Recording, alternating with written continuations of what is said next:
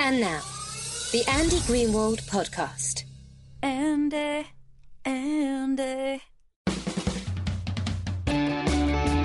Hello, my name is Andy Greenwald. This is my podcast. Great day here in New York City because my guest, well, he's used to being a host. He is the host of Late Night with Seth Meyers. Table turned. Yeah, get ready. Yeah. We are going to flip the actual script here. This is Seth Meyers. Welcome. Thank you so much. It's wonderful to be here. I'm so excited to have you here.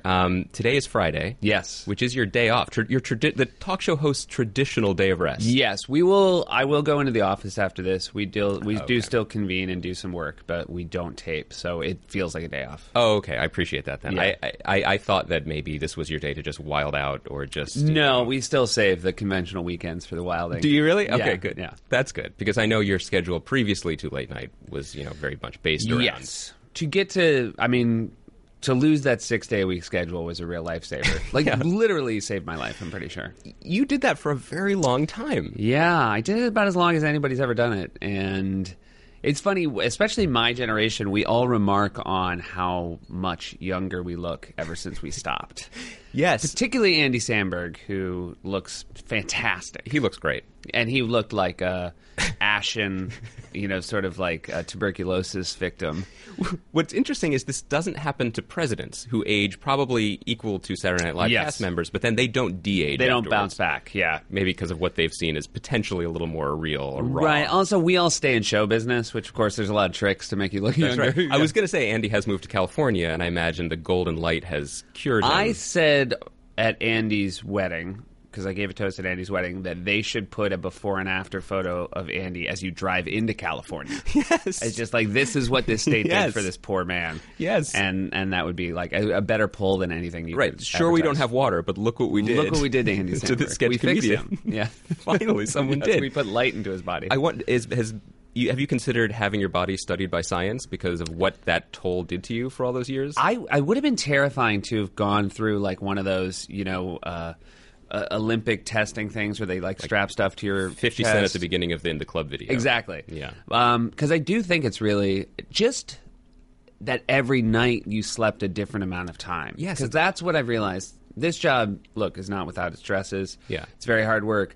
But I go to bed and I wake up the same time every day. Yeah. Or at SNL, it was different periods of time, and then your body just cannot survive when it does that. Also, I would imagine, yes, it's different that you're making 4 shows a week instead of just 1, but you were making ostensibly the same show and then doing variations within it. Whereas Yes. Saturday Night Live, well, you always know when Weekend Update is going to happen. Right. It's essentially a completely new show every week. Yeah, you're building it up from the bottom. And also, I think the bigger thing about getting to do a show every night is doing the show is the release of the pressure. Right. And, then when you have the luxury of volume, as far as how many shows you do, that allows you to be a little bit less precious about it. Whereas with SNL, especially because you only have this one host for these 6 days, Yes. you feel like you're building a ship in a bottle, and when something goes wrong, it can stay with you. I mean, there are still shows from my time there that I'm Really? like, that one did not go well. Still. Yeah, whereas I can't, in my head, I can't remember, that was a great show or that wasn't. Because you're building a longer Yes, and as body you of work. said, they all kind of look a little bit more similar, Yeah. whereas, with different hosts, SNL can be a vastly different show. I have to ask you, since you brought it up, you are sleeping a regular amount of time now. Yeah. That's very nice. But when you do wake up in a cold sweat, what is the Saturday Night Live missed opportunity show that wakes you up?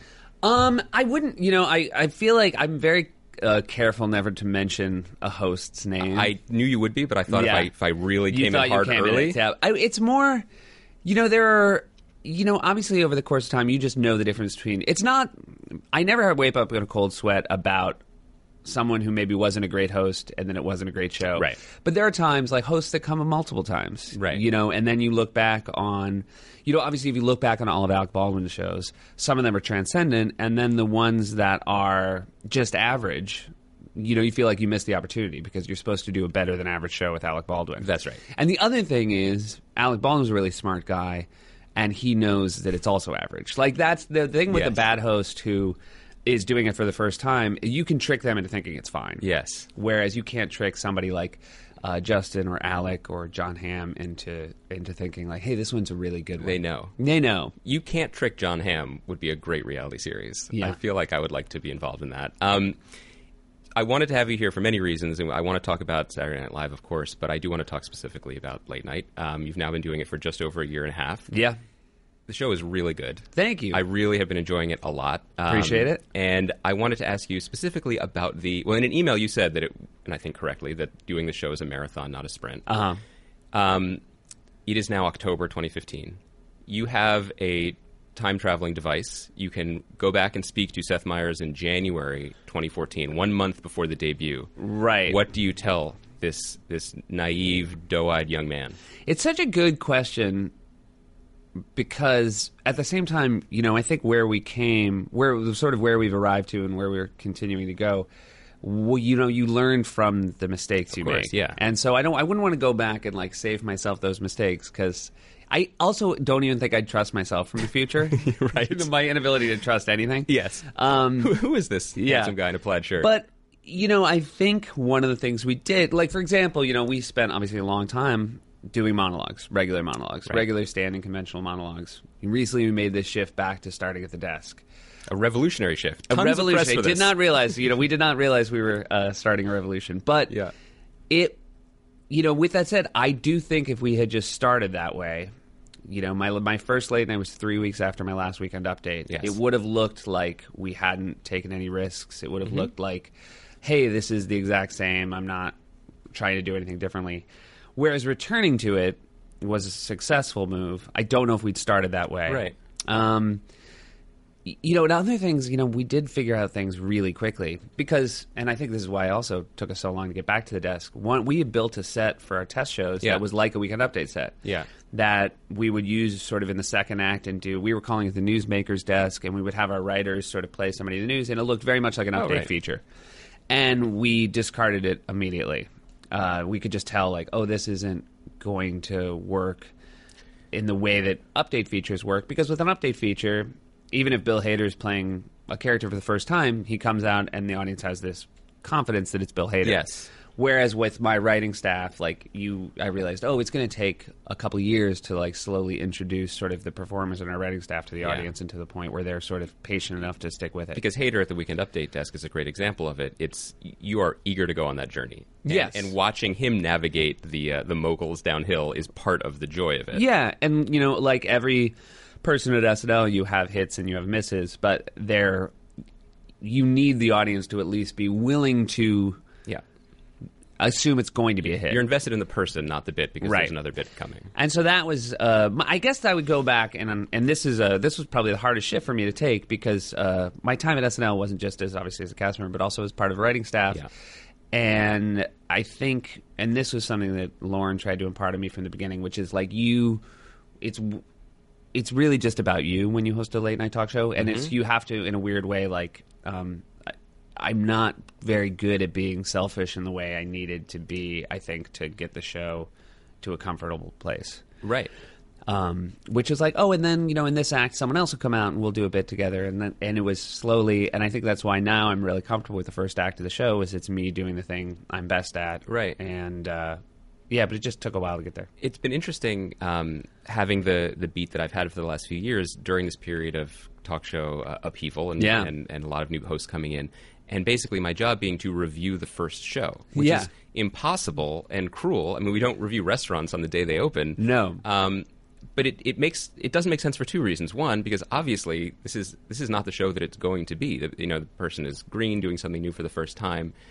But more than that, the show is the body of work and the trust and the relationship. Yes. That you choose to spend time with that person. A comfort level has to be developed. So to come in and, I wrote about Trevor's debut 2 weeks ago, which was a great debut, but I had to write and say, I promise you this is in no way reflective of The Daily Show with Trevor Noah in 6 months, or 1 year, or 2 years. These things evolve.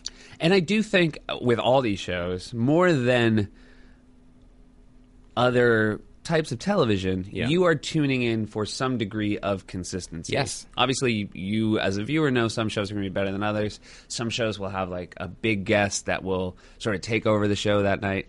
But ultimately, when you think of the time of day people are settling in to watch these shows, they want to say, what is the average late night episode, and is that something that can hold my attention at 12:35 at night? Well, one of the things that I really grown to like about what your show has turned into is obviously the political stuff has been very good, and I think that was very smart because that's in your wheelhouse.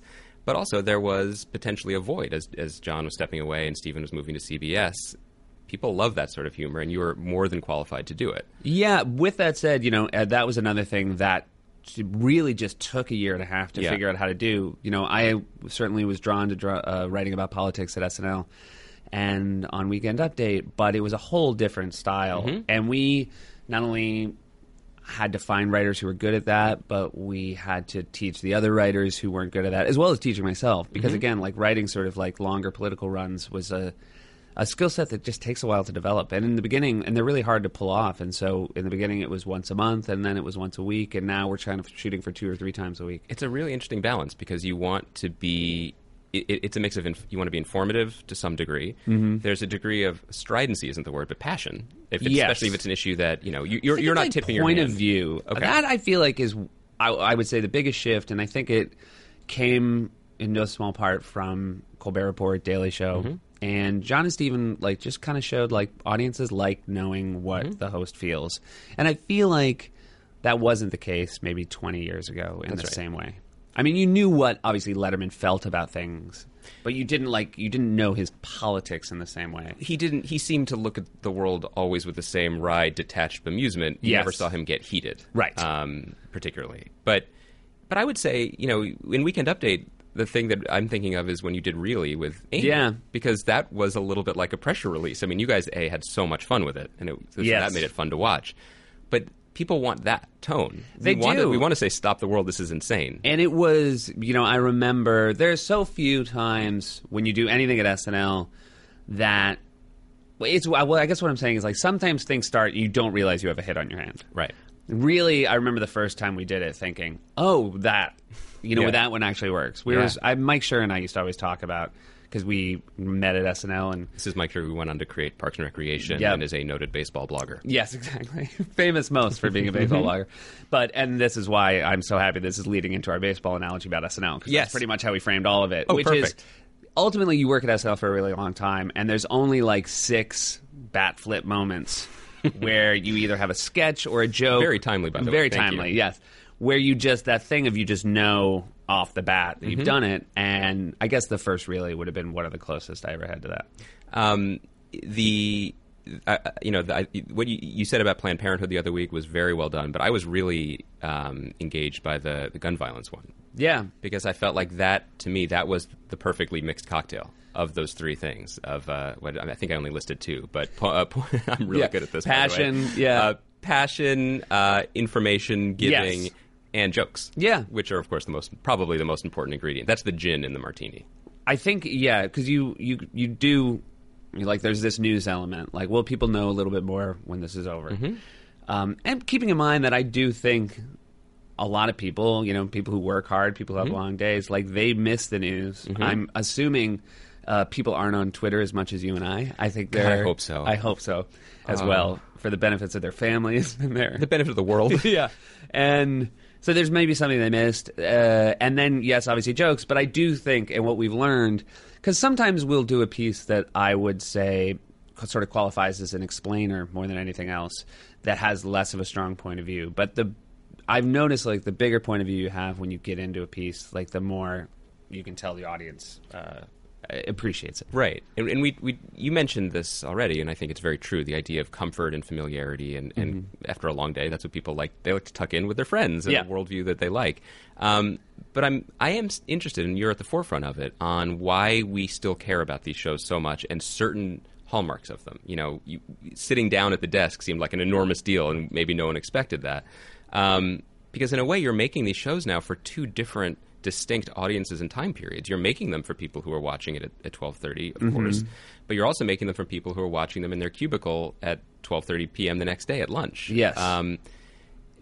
How do you walk that line between traditional fealty to tradition of the format and wanting to shake it up and push things forward to a small degree? Well, the lesson I learned at SNL is if you do good work, that's the stuff that sort of lives on. And when the Lonely Island guys came in, because they were sort of part of that digital revolution, the entire part of it, I should say, at SNL. But at the same time, SNL was always built to be watched the next day. Like, it was already in sort of increments for YouTube before there was a YouTube. That's right. And late night, to some degree, is that as well. I mean, the biggest difference is, I think, most of what we do on late night is, certainly on our late night, it's gonna, like, it's best consumed within 24 hours. Mm-hmm. A really good monologue, just like a really good weekend update, like, they don't last forever. That's right. There's some jokes that obviously you could tell 10 years later, oh my God, and I remember Norm told this joke and it's still really funny, but ours, they're better in a way, like, they're like fresh fruit. They're going to go bad faster, but they're really good if you eat them close to when you first pick them from the tree. So we do still want people to consume our show either 12:30 at night or 12:30 the next day, and I feel like it'll be the same experience for them, depending, other than how they're watching or where they're watching it. You refer to one of your abilities at SNL as as a collaborator and a facilitator, and that engendered a certain modesty in you as a performer. I want to come back to that in terms of SNL, but I actually think it served you very well on the show, because what you have every night when I've watched is genuine enthusiasm for your guests. For my ideal 12:30 show is a nice cocktail party that you can go to, where the guests are good, the host is good, the banter is good, and it's there doesn't have to be at 11:30 there are certain considerations that have to be made. You're going to have to talk to the people who have the movie out that week. Right. That can be great. It can be great for ratings. You can get big names, but maybe you're not actually interested in them. A few months ago, you had Marlon James, who now the Booker Prize winning Brief History of Seven Killings. Very excited about that. Which is a terrific book, and you got to have him on your show. And, even if people had never heard of him, even if people had never heard of the book, that made for good TV. Yes. We were lucky. Again, you obviously take a certain amount of gamble when you have somebody like Marlon on who hasn't, there isn't tape. Right. You don't say, well, he's great on Kimmel, so I think. So. And did you know he was going to wear that fabulous suit before you booked him? Or I had no idea. It was great. But I will say we've been very lucky with Juno Diaz recently as well. Right. You realize they're more teachers. Since they're teachers, they're fantastic in front of an audience. Yes. But we do have this, to some degree, even, you talked about it with the 11:30 shows. It's true of the 12:30 shows as well. Like, you were obviously going to get people who promote. To some degree, it's that third guest spot on all the shows where I feel like you can, as the host, show your taste more than anywhere else. Last night, Nathan Fielder was our third guest. Perfect. And that's a great slot for sort of like comedians that really impress you, or authors of books you've read. And for the audience to meet someone new. Yeah, and I think, if you open the show with that, people might, because I can tell, I go out and say hi to the crowd every night before the show starts, and I basically, to some degree, tell 3 jokes almost the exact same way, just as like bellwethers to see, like, are they better or worse than usual? And you can tell they are more excited if they have heard who the guests of the show are that night. Now, by the time somebody like Marlon James comes on, they're as excited to see him as anyone. But it's just that top of the show, that first act. Yeah. It is helpful when they're like, oh my God, I'm here on a night that Bradley Cooper's here. They feel like, to some degree, there is a lottery to showing up at these things, and they want to feel like they're winners. And they've won, yeah. Yeah. But ultimately, the nice thing about our show is I would say that to pretty much 100% of the time, we don't have anyone on that I'm dreading talking to. Right. And that, I think, makes a big difference. And it's clear. I mean, I unless there's some episodes that I've missed where you had this, I believe you are note-free. I'm pretty much note-free, yeah. So I feel very shamed here because... Yeah, oh, no. I'm actually watching MLB I bet if this was only 8 minutes long, you could have gone note-free as well. You never know. You never know. You may also notice that I always hold a pen, even though I have no place to write it. Because, either I am Bob Dole or it is my nervous tick during interviews. I still pencil now at the desk a little bit. I like to have a pencil in my hand. To just have something to hold, just in case this goes sideways. I think I like it, especially with jokes, that holding a pencil in my hand makes me feel like if something goes wrong, I can fix it, even though it's already too late. I thought you were going to say you could then stab the audience in the eye. Yeah, but I could only stab one of them. That's true. Yeah. But the others would be shocked. Yeah, exactly. Shocked, or at least warned. That's right. They would know, start laughing. Yeah. I want to go back a little bit. I want to turn the clock back a little bit. I want to ask you about the beginnings of your comedy career, because okay, here's how I want to frame this, because I know you did sketch. Did you begin sketch in college, doing sketch? Yeah, like a sketch improv troupe at Northwestern, yeah. I did sketch in college, loved it, the most fun time I've ever had. I never thought that one could continue having that much fun past graduation. Right. I want to know, young collegiate Seth Meyers, was it just a high that you didn't want to leave, or did you see a path where potentially you could pursue Well, this? that, I think, of all the benefits of my Northwestern education that my parents were kind enough to pay for, was its proximity to Chicago. By the way, you've paid them back by introducing them to Idris Elba. I heard that interview. And absolutely. Thank you. I thought he pushed it one line too many about hitting on your mom. Well, I'm pretty sure she still talks about it, so he could push it however far. Okay, fair enough. It was the greatest gift anyone's ever given my mother. But we were so close to Chicago, so we were in a sketch troupe, and those of us who really liked it and I think enjoyed it, we started taking going into Chicago during the week and taking improv classes at this place I.O., and then stuck around Chicago afterwards. So, like, because it was Chicago, and we would all go see Second City on weekends, like, we saw the path. It was there for us, and... Who was there at that point? So when I was first... I remember, when I first went, probably like my new student week, my parents came out and took me out, and I saw Colbert and Carell. Wow. And then when my... Dratch, Stephanie Weir, Tina. I saw Horatio on stage there. Scott Adsit.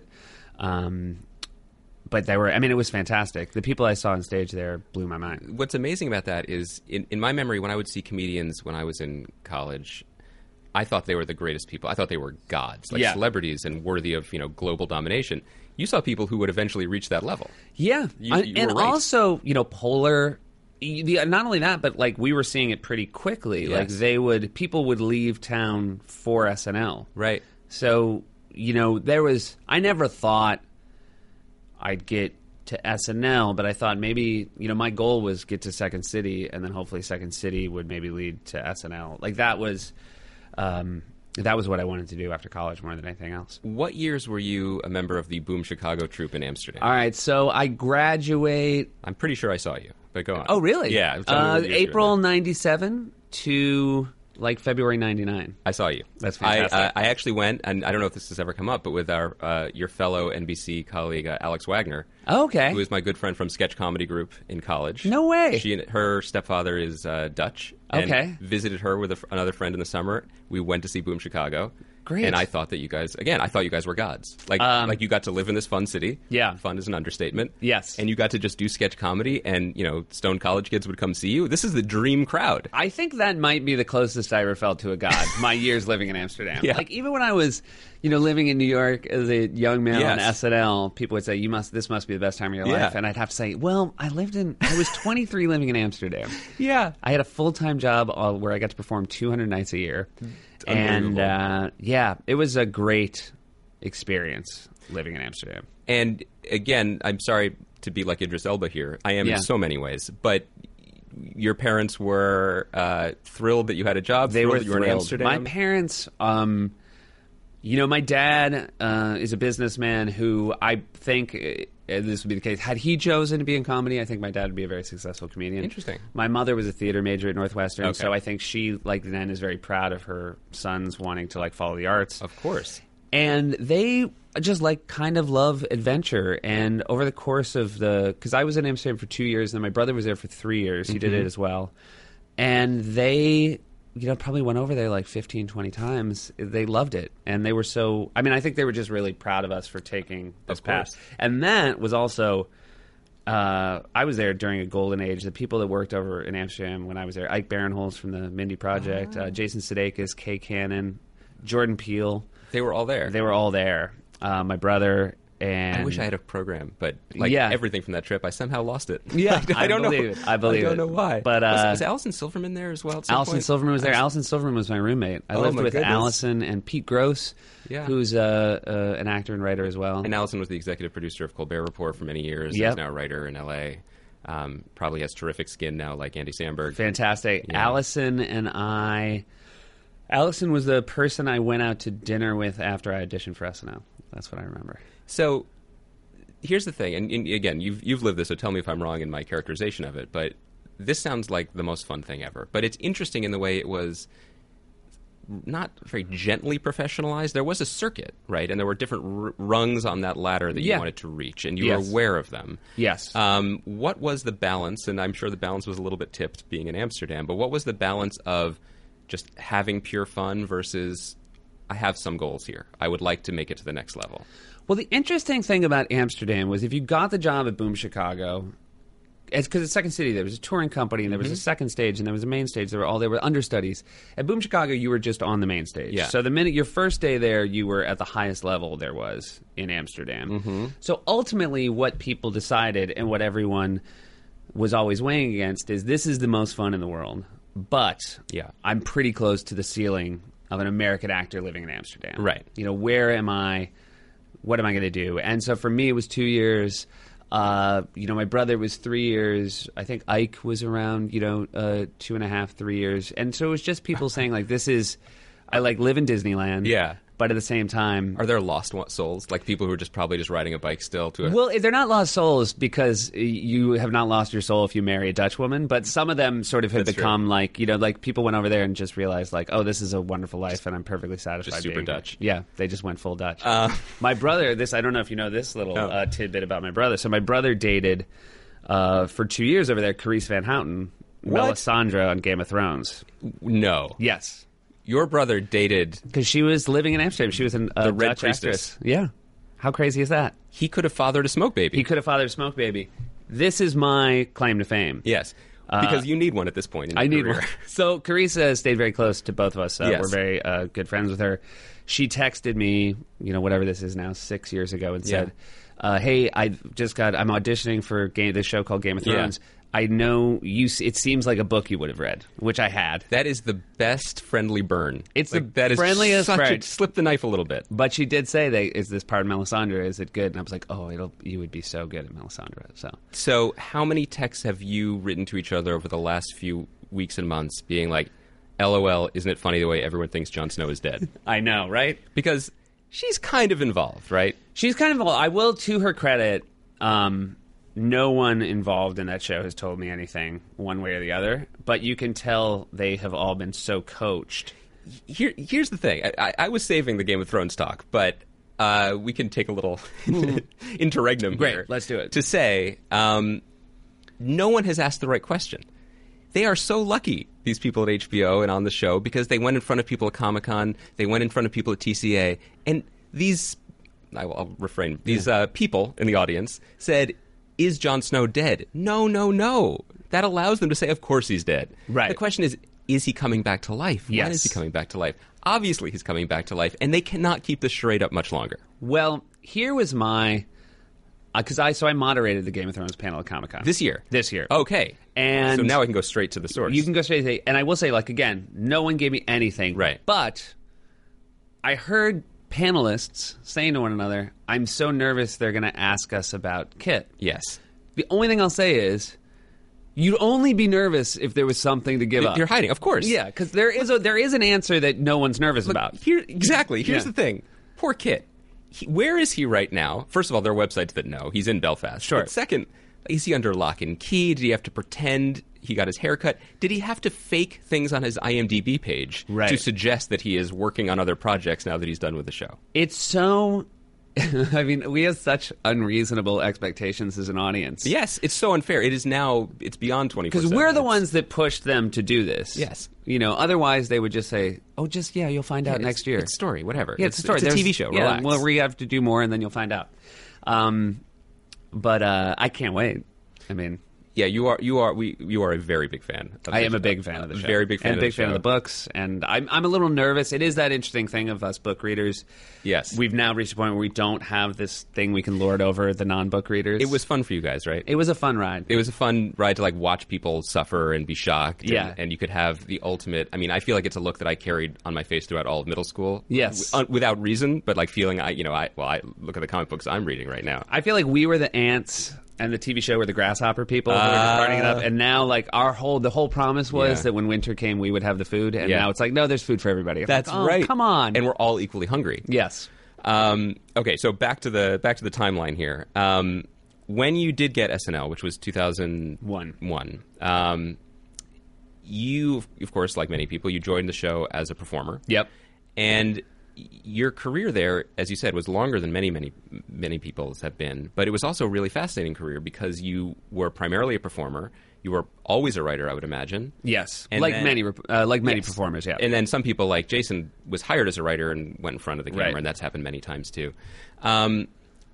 As probably all fans of SNL are, I love watching the different kinds of careers the show allows. You can make your own lane on that show. very much. When did that lane begin to open up to you? When did you begin to see that you could be just as effective and perhaps more effective performing, but also steering the ship from behind the scenes to the degree that you did? Well, I always felt more comfortable at the show writing than performing. I think like a lot of people, you get hired at SNL and then you feel just naturally you have this ego boost of, oh my God, Lorne Michaels saw something in me and I'm one of the great performers. But the reality was it made me forget to some degree the limits I always knew of myself as a performer. Yeah. We used to joke when I was doing this 2-person improv show when I was 26 years old, and I used to say to the audience beforehand, like, you just pay very close attention because I can play anyone from 25 to 27. Like, I'm not one of those people. Yeah. And like Fred Armisen, you put on a different wig on him, he becomes a different person. Yes. I always look like me in a wig. Like, that was just, I did whatever it was about my face. John Kerry, you know. Oh, yeah, that good. That was a good one. But, so for my first 3 years at SNL, like it was like the thing that I think a lot of people in that show have gone through, which is you just feel like lesser than. I was constantly comparing and despairing myself to all the other people on that show and the things they could do. And also, as every young performer comes in, there are noisy personalities established when you get there. And you were Yes. there when Will was still there. Yeah, my first year with Will, that's fine because you assume the people that are senior to you that'll Yeah. be better. Like, the more terrifying thing is my second year, Fred Armisen and Will Forte show up. Right. Who are just two of the most unique, distinct voices. And really, I think their first day on the show, they knew what they were better at. It took me a few years to figure it out. Interesting. And that's really terrifying, is when you feel like you're being lapped. How much, obviously, it's well documented the way behind the scenes used to be at the show. In terms of what you're describing, in terms of feeling a little competitive, a little nervous about your place in things, how much of that is the ingrained culture of a show that operates like that with there's only limited airtime, there's so many people fighting for it, and how much of it is really just driven by young people wanting to succeed? I mean, is it a top-down institutional feeling of, is the show run like a high school basketball coach being like, you better run faster, or are you sort of, that's who young performers are naturally? Everybody, yeah. I mean, again, no one got there without feeling like they deserved screen time. Of course. So it's, for some a rude awakening, for some it goes exactly the way they think. But also, like, for no one is it consistent, because the one thing is the show is very much a meritocracy. There is that table read on Wednesday. Every now and then, something fantastic won't make it, or something that is a bit of a dud will. But more often than not, like, the show follows the quality of the work each Yes. week. Maybe when somebody gets when you're Will Ferrell in your last year, maybe that, Lauren will say, well, that wasn't pass the great ball on to him. Wednesday, but let's just put it out there. It'll get better by Saturday. But more often than not, it really is the best stuff getting there. But, it's just naturally, I think more than anything, what you said is there's just so little real estate. Right. Sorry to interrupt, but when you had Pete Davidson on the show this week Yeah. for his first, first talk show Yeah, appearance. it was fantastic. He was great. I loved his story about when he got the call, which, is a year ago now, basically. Yeah. And Lauren said, I don't know what to do with you, but you got the show. I imagine that happens to a lot of people. When you see that look in his eyes, and he's very young, but when you see the look in his eyes, he's new to the show, he's 1 year in, he's gotten a little bit of traction. Do you recognize that look? Do you want to hug him? Do you want to be him? Do you want to give him some advice? Because this is he's at the beginning of a journey that you navigated expertly. Yeah, but again, I'm so impressed with Pete, and I think to some degree why he has a leg up. Being a stand-up, like his whole career has been going up to a mic alone, against a room. Yes. Coming from sketch and improv, where you come from a troupe, you come from, like, you always had people watching your back. Right. It's, I think, a little more jarring because then you show up and so to some degree, like, again, I'm just been so impressed with Pete's work on the show, and I think he had that leg up because he had done the scariest thing on earth, which is, when he was, whatever, 17, 16. I can't imagine when he first got behind a microphone, but Yeah. it showed, like, he's older than his years. At what point did you begin to move into the role that I think you still sort of have in the popular imagination, which is sort of Lawrence consigliere? I mean, you were the head writer for a number of years. Yeah. You were working closely with him at that point. When did that begin? How did that relationship evolve over time so that you were comfortable enough to be the one in the room with the boss? Right. Pushing for things, pushing back against things. Well, so I survived my first 4 years on the show. I think I survived more as a writer than a performer. Like I found it hard to write for myself. So it was obviously going to be hard for other people to write for me. Right.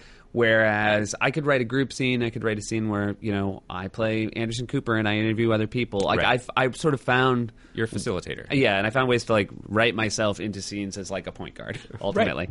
But also, even when I was just a cast member, like I started writing cold opens or monologues, things that I couldn't be in just by the design of what they were. Right. But by doing that, then you'd get in the room with Lorne. You'd talk just to discuss your script, and that was probably where he sort of first.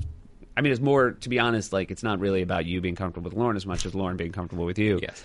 And when Tina decided to leave, that was when Lorne reached out to ask, because I basically did a year sort of underneath Tina, her last year there before I took over, and it was great. I mean, again, like Lorne teases me that I was the only performer who was dying to be a writer. Like everybody else was like so wants to go the other direction. I was like, I would love to be on the writing staff. You get to come in all day Thursday. Perfect. What a dream. Yeah.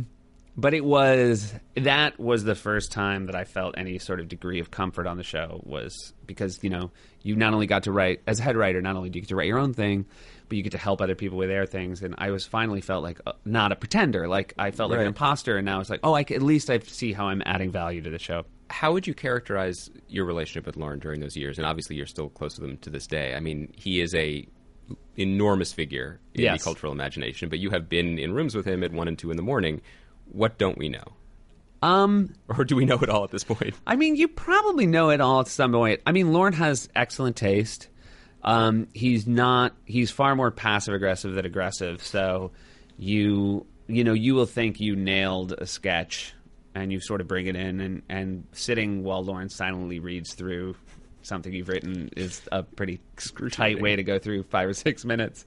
And he has a really nice way of sort of saying, like, he'll say, like, if this is what you want to go out with on Saturday, I trust you. But that is a very nice way of getting you and whoever you're writing with that day to go back in and take another pass or two. You were in the room with him, and I imagine other producers, during some auditions, right? You would every year. Thanks to Mark Maron, the audition story has become like a national folktale. Yeah. I mean, everyone has to go on his podcast and talk about their audition story. Mm-hmm. You're in the room on the other side of those. So what can you tell us about those auditions and your role in them? Well, there's the two parts of it, is the audition story and then the Lorne meeting. The Lorne meeting is usually, and I think that's Mark's. But Maron's thing is his own Lorne meeting, which he will never get over. But right. I was just listening, like Michaela Watkins was on the podcast recently, and she's such a phenomenal talent. Yeah. And I think really proof that SNL, the best talent spotters in the world, and often right about what people's lanes should be. Yes. She's much better suited to what she's doing now. It seems like she would agree. But she told this story, and and it's amazing to hear these people who are very famous, medium famous, successful, all have their same version of the story of being in a dark room, knowing that Lorne and you are in that crowd with the power to change their life. So when I auditioned, I did not know Rachel Dratch. I knew of her, but I had a friend who knew her, and she gave him my number so I could call her and say, hey, I'm about to audition. And one of the things that Rachel told me that I've told everybody ever since was nobody laughs, which is not entirely true. Okay. But it's a great thing to tell somebody who auditions, because then if you hear even one laugh, you're winning. You think you're killing it. Right. And that is all you really need, is like a kick of confidence. And so having had auditioned and remembered it, I feel like I was a pretty good laugher when I went to and I should say, because you mentioned her, Michaela had a white-hot great audition. Like, I still remember. But she says she did Ariana Huffington after someone else did Ariana Huffington? Yeah, but her Ariana Huffington was the one. I mean, again, there were years where you'd see 7 Amy Winehouses. Okay. Like that was just, there were always like you'd have 20 people come in and there'd be that cultural touchstone person that everybody would do. Right. But at that point, you're not even necessarily looking for the specifics of the impersonation. You're looking for the talent behind it. And the approach. I mean, I think what the unique, delightful thing about SNL auditions is that they don't give you a script to learn. Mm-hmm. They give you very loose parameters, and ultimately they're sort of saying, like, we're going to give you 5 minutes, like, show us what you have. It's this fascinating, it'll never stop being fascinating to me and many other people. It's this amorphous thing where the show will become anything you want it to be if you have the drive and the talent. But you also have to bend yourself to the show if you want to survive to a certain degree. I mean, you have to be able to be the glue person. Not everyone can do this, but to be a glue person in the sketch, to be the sixth talking head, to be the waiter. I mean, you have to be a part of a troupe still. And sometimes balance. I think when you look at, I think Hader now will leave it sort of like he'll be mentioned in the best of all time. I think so. But his path, I think people forget that he was like very much just like a utilitarian. Yeah. But he was so good at it. And he had this mix of being an impressionist, and then being able to learn impressions that he didn't come with, and then being a really good straight man in scenes. And then all of a sudden, you just realized, like, there was that one year where you realized, oh, the audience loves Bill Hader. Well, and everything he does, he makes better. Yeah. But in a less overt way than Will Ferrell, for example, who owns the screen a different way. But everything Bill does is... Well, there's not, and I really think this is the most like, he's the hardest to say, like, well, the classic Hader sketch is X, because he has so many approaches to the way he does stuff. Yes. That, and that, again, I would put that cast up against almost any cast. There's no question. And I think it was Bill Murray who said, which was not, he was pointed out that they were just great actors. Yes. And, which cast? The sort of Bill was saying about this cast that, like, Wig, Sudeikis, Forte, Sandberg, like, they were Myers. Well, I kind of consider say it. that. Thank you. I'll be a part of it, but I kind of feel like I was watching more than anything. You were else. in the room. I was in the room, but it was, and I will say, like, I was a part of a great writing staff. Yeah. Like, there was really great writers there, and really great, and so with great writing and great actors, and also so you could have.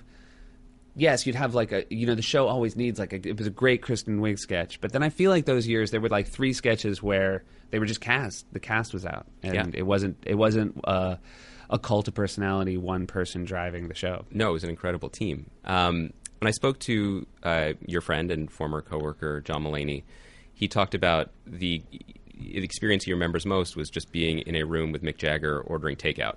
As being like, okay, that is a moment where I am in Saturday Night Live. And I was curious for you, having been there for so many years, if you could pinpoint a moment early on when you were just, oh my God, I'm starstruck, look who I'm in the room with, versus I'm in a room with Mick Jagger ordering takeout. What was the moment when you realized what you were doing and how normal it had become? The first time De Niro hosted, after the table read, I was running to catch an elevator. And when I turned, the only person in the elevator was De Niro. And that was the last elevator I wanted to be in, because I could already I was feeling awkward about it, but you can't then.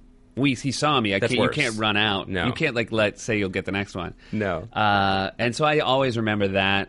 I thought so many thoughts in that 17th floor elevator ride down. That's this is real. This is a real moment. 17 floors is not. These are old elevators. These are old elevators. They don't race down.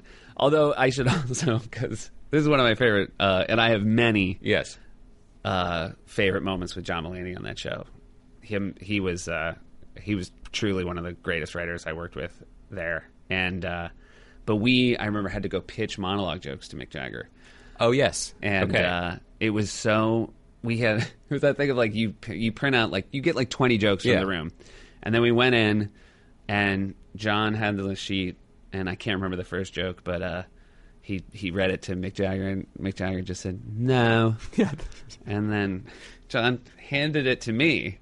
To make you do the rest of it? To make me do the next one. So I read one, and he was like, no. And then you realize, because you put your best ones up top. Yeah. So you're like, if we got straight no's on 1 and 2, the next 18. You're doomed. And I just remember going back to Mulaney, realizing, oh, we're done. Mulaney's not going to read another joke. And was that longer or shorter than the 17 floors of the De Niro? That actually felt maybe even longer. Because, I've been on elevators before, but I've never been, bombing in front pitching jokes to Mick Jagger. Right.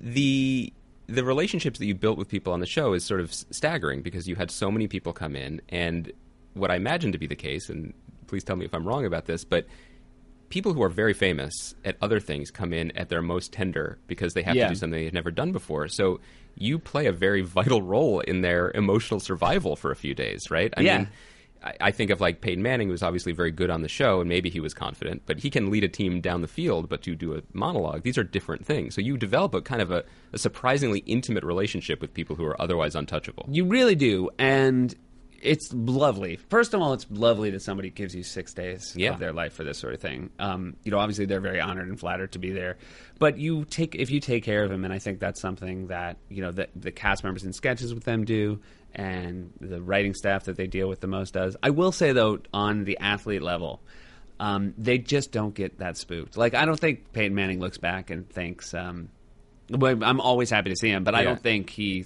showed up and he's like, oh, these guys are going to have to show me what to do. I think he knew he could do it, and he was right. What's the worst case versus being tackled? That's the thing. You don't lose work in the future because you bomb on SNL as an athlete. It's a very good point. Yeah. Here's something I'm very eager to talk to you about, which is that you are low-key super famous.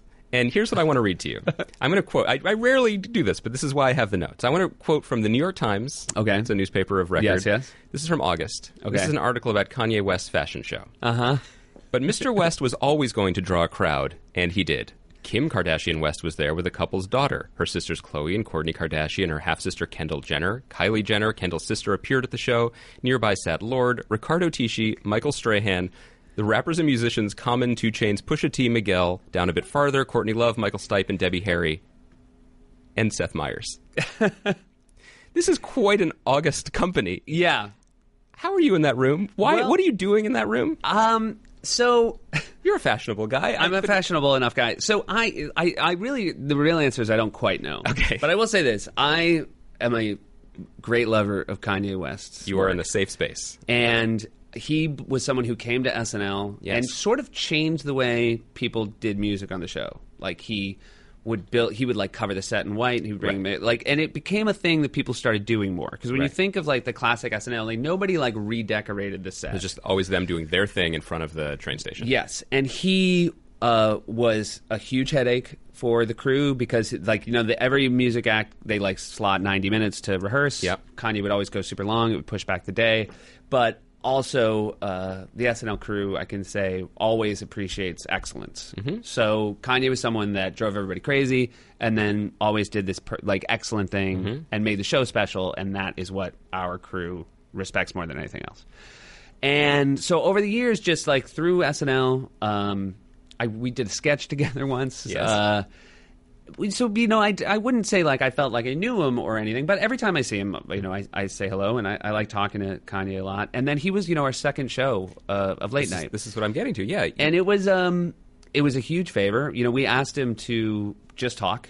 He wasn't promoting any music then, and it was really, for me, because I am fascinated about his process. I'm fascinated. Like, there are very few people, and this will sound like I'm commenting about his ego, but really, he is very good at talking about Kanye West. Yes. Like, some people you have on, and you can't get them to talk about themselves. They almost don't know. But I think he's thinking about Kanye West a lot, too. Well, he makes very conscious artistic choices. He knows what he is doing and what he's playing with when he plays with it, and it's all very intentional, which makes good art. And it was, and for me, it was a great conversation. Then he also, by the day of, decided he was going to do music and did this fantastic medley. And so it was just one of those things. Like, I'm just a fan. And then, anyways, I got an invitation to go to his fashion show. Does it arrive by dove? Like, how does this invitation show up to you? It just kind of, you just kind of hear you've been invited. Someone whispers to you on the platform at Grand Central, and then you turn around and they're gone. Yes. And then you're like, is it a real invitation? But then I wasn't, and it was a show day. And so I usually would never leave in the middle of the afternoon on a show day. And I sort of mentioned in passing to my wife that I had been invited but wasn't going to go. And to my wife's credit, because I'm very happy I went. Yes. She said, oh, no, you have to go. You're an idiot if you don't go. You have to Just go. Just go in early and do whatever 2 hours you're going to miss in the morning, and then go. She's a very wise woman. She's a very wise woman. Of all the things we've talked about, Saturday Night Live, everything, I think friendship, even casual friendship with Kanye West, may be at the top of my list. And it's very casual. Like, this is not, but it is, I'm very happy about it. Could you text him right now? I'm not going to ask you to. Do you have that ability? I think the last phone number I have of his, I can't imagine it's still his number. I just want to imagine that he cycles through a new phone. Like he has burner phones, like the Y. He just snaps them in half. Because when we wrote this sketch for him, like 2007. I will say we wrote a sketch about how he interrupted award shows before the Taylor Swift one. So he participated in a sketch about that. Yes. And then, he was inspired. So he's both self-aware, he's very, very smart. And I think so much of this is the other reason why, and I'm sorry most of my podcasts I do are derailed by Kanye West talk. Yeah. But I don't buy all of the performance. Everything he does is performance. And when you see him on your show, episode 2, he's humble. He's a guy on your show, being a guest, being there to service your questions, and there wasn't anything extra about that. He was not performing the same guy that he is performing when he interrupts Taylor Swift. Yeah, and maybe you didn't serve enough liquor, but I saw him this Time 100 event that I've been to a few years, or a few times, I should say, over the years. And it's a tough room. They always have a musical act, and they're fantastic, and people do great. I think I've seen Prince there, Rihanna, they're great. Kanye just he didn't. I guess he didn't lower his expectations at all of what he was going to expect from this crowd. He was like, "No, I'm going to destroy here too." Yeah, and I'm going to get Henry Kissinger on his feet. And... I'm just not going to. I'm not going to go till you get on your feet. Yeah, and he's still there. Yeah, but it was everybody there just kind of. And again, like I said, it hadn't ever. The show had never been a dud. Yeah, but it was the first time that I feel like everybody really appreciated it. He gave us we got the full Kanye. God bless him. Yeah. We are running low on time, but since I have you here, I feel like we should talk about this as well, which is, I know from our limited email exchanges that you are a big fan of television. Yeah. I still think back from your fantastic Emmy joke about TV being the booty call of entertainment. Yes. I call back to that often. What I especially appreciate is that I think we share a passion for very, very slow narrative TV. Yes. I should say my favorite television show of all time. Yes. It was a miniseries of all time. Yes. Tinker Tailor Soldier Spy. Oh, amazing. Slowest spy movie of all time. Yes. Anytime, my brother will laugh because when I'm in a funk or I'm depressed, I just watch it from start to finish because I've explained it to him that I just I like knowing how it ends. Yes. I just want to spend just want to live in that world. Yeah. So I can be really patient. Yeah, but we've talked about Rectify, which is a terrific show, slow. And Show Me a Hero. Yep. These are things that are hard to convince people to commit to. Yeah. And I would imagine they're also hard to promote because, I had people from Rectify on here. I had Abigail and Aiden on the show. The viewership is passionate for Rectify, but it's kind of probably hard to say, okay, well, I want Ray, the guy that created the show that gets 800,000 viewers on Late Night with Seth Meyers. Right. Yeah, but you can. You could do it. You could do it if you wanted to. Yeah. I mean, we could do it if we wanted to. It is... But it's hard. The other thing about those shows is it's a hard show to recommend. Yes. Because you don't, there's that thing of, I've never thought everybody should like what I like. I think that's a very important part of, saying about shows. I mean, so there's something I adore, and I can't, I'll say to my friends, I'm watching Rectify, and they'll say, should I watch it? I'm like, I don't know. I mean, watch, the first 10 minutes. That's a valid answer. Yeah. I put the Sundance miniseries Top of the Lake at the top of my year-end list in 2013, and people will say, well, should I watch it? And I honestly cannot tell you you have to make that decision for yourself. Yeah. Because it depends your feelings on, 9 hours spent by a lake in New Zealand.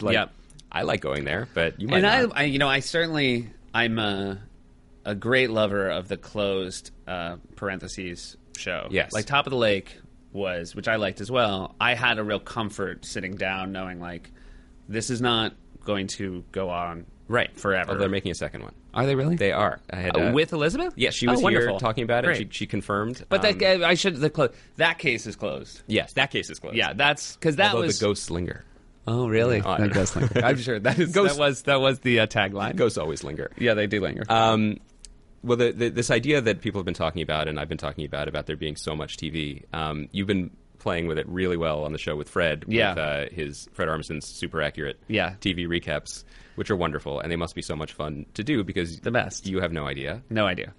I think the key to those bits, and I recommend people please track these down. You've been doing them. Yeah. Did you just start? Just this week. Yeah, they've been great. Is that the first thing Fred says to you is, did you see the pilot? which is exactly what everyone who is a TV snob says first. Yeah. Oh, well, did you see the pilot? It's also what I love about Fred is he will find, like, I mean, because I make it so clear before Yes. I bring up the title that I have not seen the show. Right.